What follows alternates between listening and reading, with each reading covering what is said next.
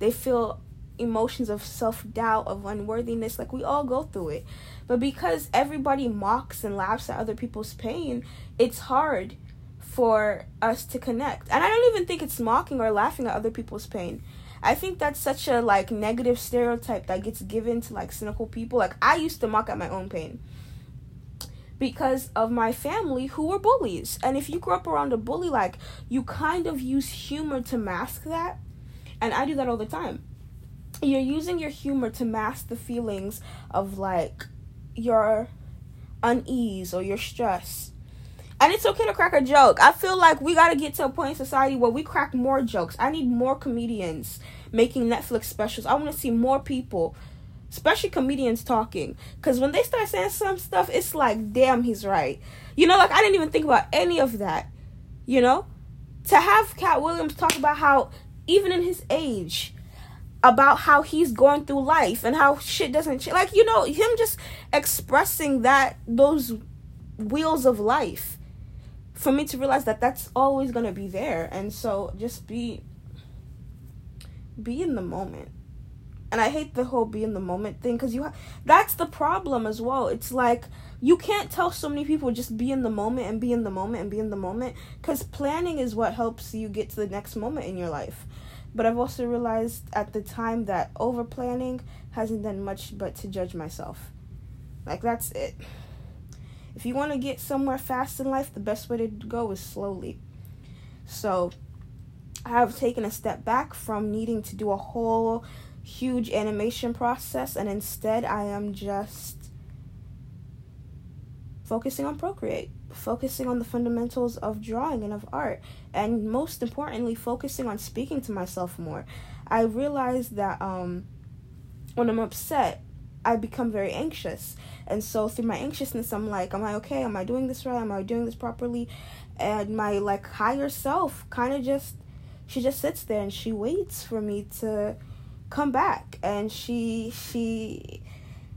listens to what I have to say, and, you know, she's really judgmental sometimes, though.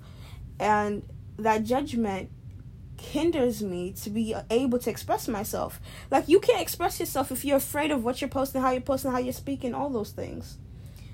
And I think we need to get to a culture of imperfection. I'm sick and tired of people who have to kind of think so hard about what they're going to say before they say it, because someone else is waiting to take a sound bite and make them feel stupid for just simply stating a thought or an opinion that can change over time. Like, I cannot stress enough how I don't like that. People evolve. I'm one of those persons, I'm a big believer in change. I'm also a big believer in leaving people the first time. So it's like, if someone is showing you I believe in change for yourself. I feel like if you really believe in change, individually, people can change for themselves. I don't believe in waiting for someone that's been breaking your heart or messing with you or playing with you or lying with you for y'all to sit there and be obsessed with this person, you know? Any obsession, especially when you're in high school. But then I realized that, like, we obsess because the other person is to blame. It's the other person's level of narcissism. And what we do, especially as women, is that we intake someone else's issues and then we make it our own. And so we're not full unless we've completed or healed someone else. And some people don't want you to heal them. Some people will actually resent you for trying to heal them. Some people will be pissed off at you. And then you realize that, like, that's narcissistic, because who are we to heal someone else? Who are we to even claim that we're healed ourselves? And that's why I love Quinta Brown's thing that says, never try to be perfect, because there's always someone around the corner making sure to prove to you that you're not. And she's right, and I love that. And I love writing for TV shows. I love writing for comedy. I love being expressive, but I hate, especially with ADHD, I really feel like I have ADHD, and I haven't been properly diagnosed, so I don't say it out loud. And also, there's another one. There's, like, bipolar disorder. And I don't know if these are issues that mental health issues are real, but the terminology is a European, like, it's Europeanized, versus, I think the terminology is very Europeanized, versus what these things were to us back in Africa or back in South America or back in Asia. Like, maybe we've always had these, what we call bipolar disorder, what we call ADHD, and it was just in a different form.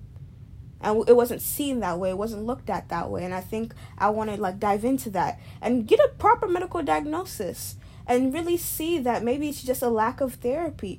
Because I don't have therapy. And so I have no one to unwind and speak to about these things but myself. And most times, as people, I think we don't even really unwind and take the time to speak to ourselves because we're assuming there's going to be someone to speak to.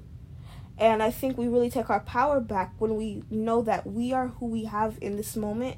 And it might not always be just us, but there's no guarantee that you want it to be a process in your mind or a code in your mind that you can only express yourself or only talk about how you feel or only be interested in something unless someone else is there to approve it. And that's what happens when you grow up in a strict family. A family of 7 aunts and uncles, especially the majority of them living in the UK, I was constantly scrutinized for so many little issues, so many big issues, how I spoke, how I talked, the jokes, even as a child. I was really scrutinized. And I think before I would do anything, I would kind of have to ask for permission. Granted, I was a wild kid. I used to run around. I used to break stuff. I remember my mom telling me that, like, when she was watching American Idol or X Factor, I would take her shoes and I would take her phone and dump it in the toilet as she's watching X Factor, and she will come out and be like, "Where's my phone?" And I'll just be behind the bathroom door, and I'll be giggling. And just having those moments where you're looking back in your life, and I'm just thinking about the times I spent with my cousins. Like, my most memorable, like, the moments in my life as a college, soon-to-be sophomore, I think it's when I was with my cousins, and we were playing LPS, and they would do, like, recording. So, like, my youngest cousin, JJ, had, like, LPS dollhouse, and so we would pretend to be characters on LPS that we've seen on YouTube. Moments like that, or when we're all watching, like, The Walking Dead, and we're eating Takis from 7-Eleven, and we're like, okay, I'm gonna go get the Takis, pause it, and then when I come back, let's get paper towels and let's dump the Takis on top of the paper towels.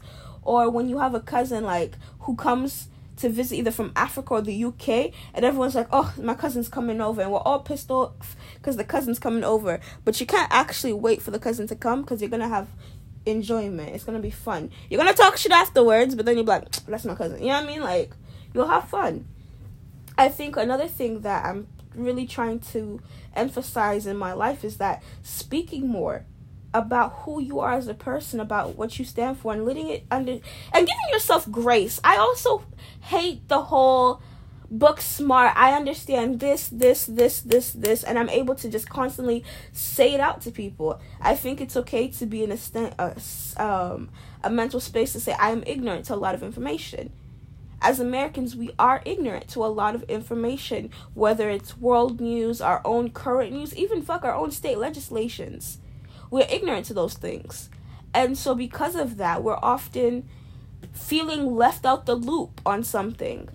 And then that's just current. That's not even saying, understanding, like, people who do abolishment work, people who are for reform and what their stance is and how they came to that. And understanding that, like, some people appear as if they woke up and they understood these terms and these words and they understood these settings. And what ends up happening is, no, people spent years learning this, cultivating who they are, and through that time, they're able to express how they feel. And I think years is outrageous. I think you could read about like, if you have 30 days in a month, you could take, like, maybe 2 days out of a week's time and just read about something you've never read about before and see how your opinions and your view of the world changes and adapts through that. And I think what's so fucking scary about that is that we have everything we need. I mean, as long as you have a phone and the internet connection, you can get free books, you can get music online. I'm not here, I do not co-sign pirating anything, but I'm saying that, like, you can get PDFs. I mean, downloading a PDF is not I don't think there's anything wrong with that. But you can read and learn about stuff in this world. But because now, just information's not the most important thing, but letting people know that you know this information.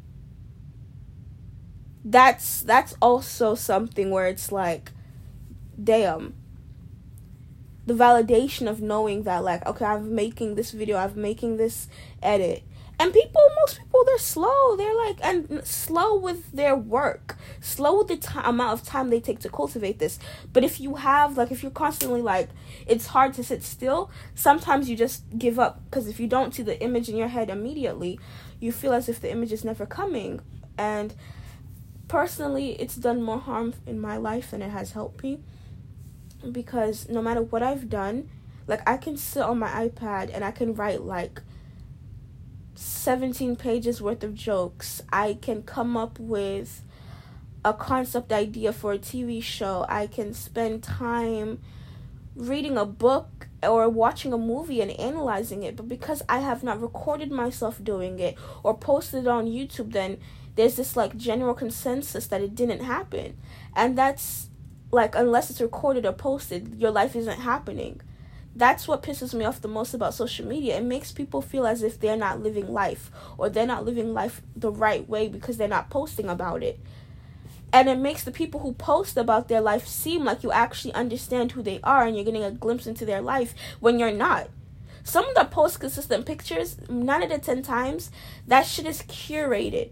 Now, it might not be, it could very well be a picture in their day, but that's still just one snapshot of a very long day. You don't see the mornings you're getting up to look for the perfect clothes to put for the outfit. And I'm not here hating on the Instagram influencers. I'm not here hating on anyone's like journey, their hustle, their work ethic. I'm not doing that. But it just fucks with people, especially teenagers, especially people young, anyone, from Facebook, grandmothers to aunties to even ourselves. You see someone who posts like, they're posting like them going out to eat, and you're looking at this as well. You're also out to eat with your family, and you're looking at someone going out to eat. But because for them they've posted it, and for you haven't posted it, it's not the same level of importance. Because this person has posted, and for you haven't posted. For some reason, mentally, you're like, oh, it's not the same level of importance, so I should be posting it for it to be important. But that's not how life is, you know? It's a good thing to take a moment to just be by yourself and collect your thoughts and record how you feel and to be comfortable in that moment. But also realizing that stagnancy happens when you're not willing to try and put something out there, which is why making a podcast is hard for me, because it's like, do I want to keep these voice files of me speaking to myself personally and to myself, or should I post it and keep going and make this a habit in which people kind of get to know how I feel in these moments of intense self-neglect, and these moments where I should be asking myself, just, Tracy, how do you feel, and you know, when you're just stuck in I need to get from point A to point B, but you're not even checking the mirrors, or you're not even checking the gas, you're not checking to make sure you've, parked the right way.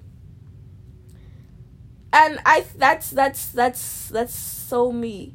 That's so me. And because I hate speaking to myself until I get from point A to point B, I don't even understand if I'm driving in that line correctly. And with that being said, I think everyone who listens to me and is joining me, just understand that this is like a conversation with a friend. So feel like you're listening to someone, but also don't get too comfortable, because you don't know me either, and that's in the most respectful way possible, because people do show their lives with social media, and then people get entitled to knowing every aspect of their life. I don't believe in that. I don't believe in the entitlement of us knowing every aspect of someone's life. Secrecy is important. You need to be able to recoup in your moments of sadness without feeling like you need to audition for someone else to see it. So either way, but also try. I think sometimes people use a lot of language to cover up the fact that they're afraid of putting themselves out there, and they're afraid of being judged, and they're afraid of not having the right equipment to start what they're passionate about, or afraid that they'll be passionate about something and then lose the drive to continue on. that's also a real life fear that keeps people stagnant. You know, like if you have a MacBook and an iPhone, you can make YouTube videos. You can make vlogs. And then for some people, it's like, well, I don't want to be a YouTube vlogger because of whatever stereotype we have about YouTube vloggers or social media influencers. But in a world where things are increasing, if you can do a social media influence and they're giving you some clothes, like everything doesn't have to be seen as this awful, crazy thing in which you feel bad. And I think what it is as well with the social media influencers and why some people don't want to vlog is that I don't want to be forced to put on a performance for people. I don't want to be forced to have to go out to eat every other Saturday because you need a what's it called? A thumbnail. I don't mind going with you and taking a thumbnail if you need it for yourself, but then that's the thing. If you're willing to go with someone else and do thumbnails for them, you should have that same drive for you. You should tell yourself, well, then I should be able to do those thumbnails for myself. And people be OC thinking them thumbnails are hard, but it's like, if you've already have a routine where you go out to eat or you go out to get coffee, just taking a picture is not going to hurt, you know? But then that's the thing. Do you want your life to be consistent more of what you're doing personally or letting everyone know you're vlogging? And that's no hate to vloggers. I love vloggers. I see myself vlogging. But I'm battling that fear. I'm battling that inner self of like artistry and what type of artists I want to become. But I think that's just BS. I think I get that. No, I get it. The whole stick only to your art and never sell out. And that's I believe in that. But I think there's nothing wrong if you also post YouTube videos. Like, you're not too good for YouTube. Some of the coolest people who've made the amazing shows and are acting on some of these shows started off on YouTube. And then some of them never touched YouTube. But there's nothing wrong with people who have done acting, singing, dancing to try other mediums and have fun with it. It doesn't have to be just solely capitalistic. You don't have to approach it with just a complete capitalistic mindset. You can approach a situation and be like, okay, I know for a fact if I just allow myself some time to be bad at things and post myself being bad at things, eventually when I'm better and good at things, I won't feel so bad, you know? So that's what I have to say for myself now. And I hope everyone else who listened has been helped or feels like, okay, I can relate to this.